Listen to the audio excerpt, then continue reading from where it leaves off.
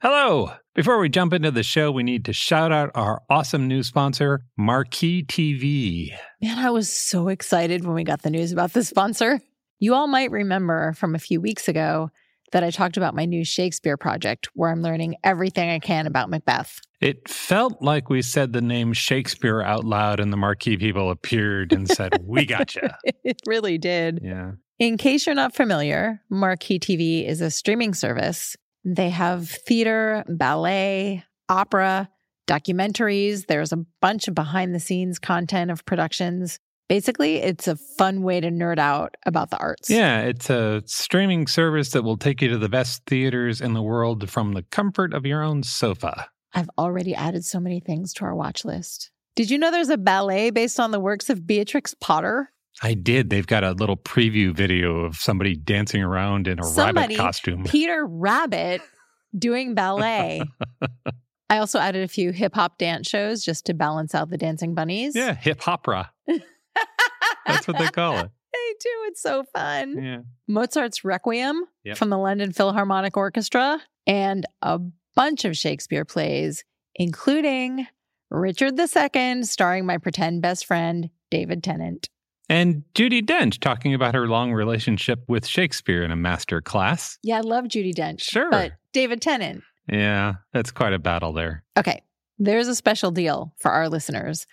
Marquee TV is offering 3 months of their service for 99 cents. You get 3 months of all of this good stuff for 99 cents. Yeah. With the code SSOP. That cost seems absurdly low to me. Like, first, I expected it to be much higher given the quality of the content, but also 99 cents. You can't park next to a theater for 99 cents. Accurate. Also, if you watch Marquee TV, you get to see these shows maybe wearing your pajamas and hanging out with your cat or your dog. Yeah. It's a good way to sort of indulge your own curiosity. You can see all the performances of Hamlet, or maybe the first 15 minutes of all of the performances of Hamlet, and you don't have to rope your friends and family into all of that. Or you could watch Richard II over and over and over and over.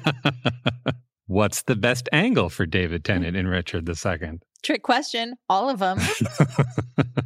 Anyway, you definitely need to explore the website because there is a ton of really fun, fascinating, engaging stuff on there. I went in specifically looking for Shakespeare, and I found a ton of other things I wanted to watch. Yeah. You can keep up with what they're doing on social media at Marquee Arts TV. You can visit their website at marquee.tv. That's marquee.tv to get 3 months of their service for just 99 cents with the promo code SSOP. Bring the arts home with Marquee TV. And now, the show. Hi, I'm Sam Payne, host of the Appleseed Podcast. This season, imagine this: a crackling fire, a mug of cocoa, and family gathered around a great story. All you need is the fire and the cocoa. We'll take care of the stories. Join us in every episode of the Appleseed Podcast for folk tales, fairy tales, family stories, tall tales, and more, shared by some of the country's most beloved storytellers, and just right for gathering around. Make it a Christmas season to remember with the Appleseed Podcast. Find the Appleseed wherever you get your podcasts. The Library of Lost Time is a strong sense of place production. Coming up, a literary mystery about a murder in a fancy library. Some delightful and charming writing about physics and kindness. Plus, our distraction of the week. I'm Mel. I'm Dave. This is the Library of Lost Time. This week, I'm looking forward to The Woman in the Library by Sulari Gentill. The story begins with a mystery author named Winifred, Freddie to her friends.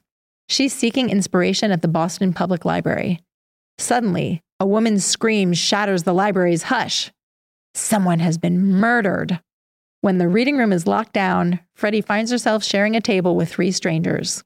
They each have their own stories and secrets, and one of them is the murderer. Freddie has just found the inspiration for her new novel. Before becoming a prize-winning novelist herself, Sulari Gentill studied astrophysics and was a corporate lawyer. Her new book has been described as elegantly constructed and wickedly clever. I cannot wait to crack it open. The Woman in the Library is out now. My book is There Are Places in the World Where Rules Are Less Important Than Kindness, and Other Thoughts on Physics, Philosophy, and the World by Carlo Rovelli. Carlo Rovelli is a brilliant physicist known for his theories about quantum gravity. He is also a passionate and popular science writer. This book is a collection of short pieces that he's written for Italian newspapers. They're usually just a page or two. In these essays, he brings together science and humanity. So, for example, he uses Marie Curie to talk about the importance of being open to immigrants. He also writes about why Stephen Hawking was great. It was his character. That's There Are Places in the World Where Rules Are Less Important Than Kindness by Carlo Rovelli. And now, our distraction of the week. Happy birthday to Maurice Sendak. Sendak is best known for his book Where the Wild Things Are, a children's story published nearly 60 years ago. Are there any words more enticing than let the wild rumpus start? Sendak designed the monsters in that book on his own relatives. He did. The story is that every week his family would gather for Sunday lunch together. His aunts and uncles would pinch his cheeks and say, "You look so good we could eat you up." To him, their faces looked really scary, and the monsters of wild things were born. He would go on to write and draw dozens of books. They've sold about 30 million copies in the U.S. alone. That's a lot of books. It is. When he died in 2012, the New York Times called him the most important children's book artist of the 20th century. Sendak was a strong illustrator, but his best trick may have been his empathy for the full experience of being a child. There's joy and exploration, but there's also fear and darkness and the unknown. Many of his books explored heroes overcoming their own emotional challenges. Sendak was born in Brooklyn to a Jewish family. His parents frequently reminded him of the relatives they lost to the Holocaust. He once said in an interview, "I learned early on that it was a very chancy business being alive." If you want to hear more from Sendak himself, we recommend an interview he did with Terry Gross shortly before his death in 2012. There's also an animated version of that interview from Christoph Niemann. We'll point to both.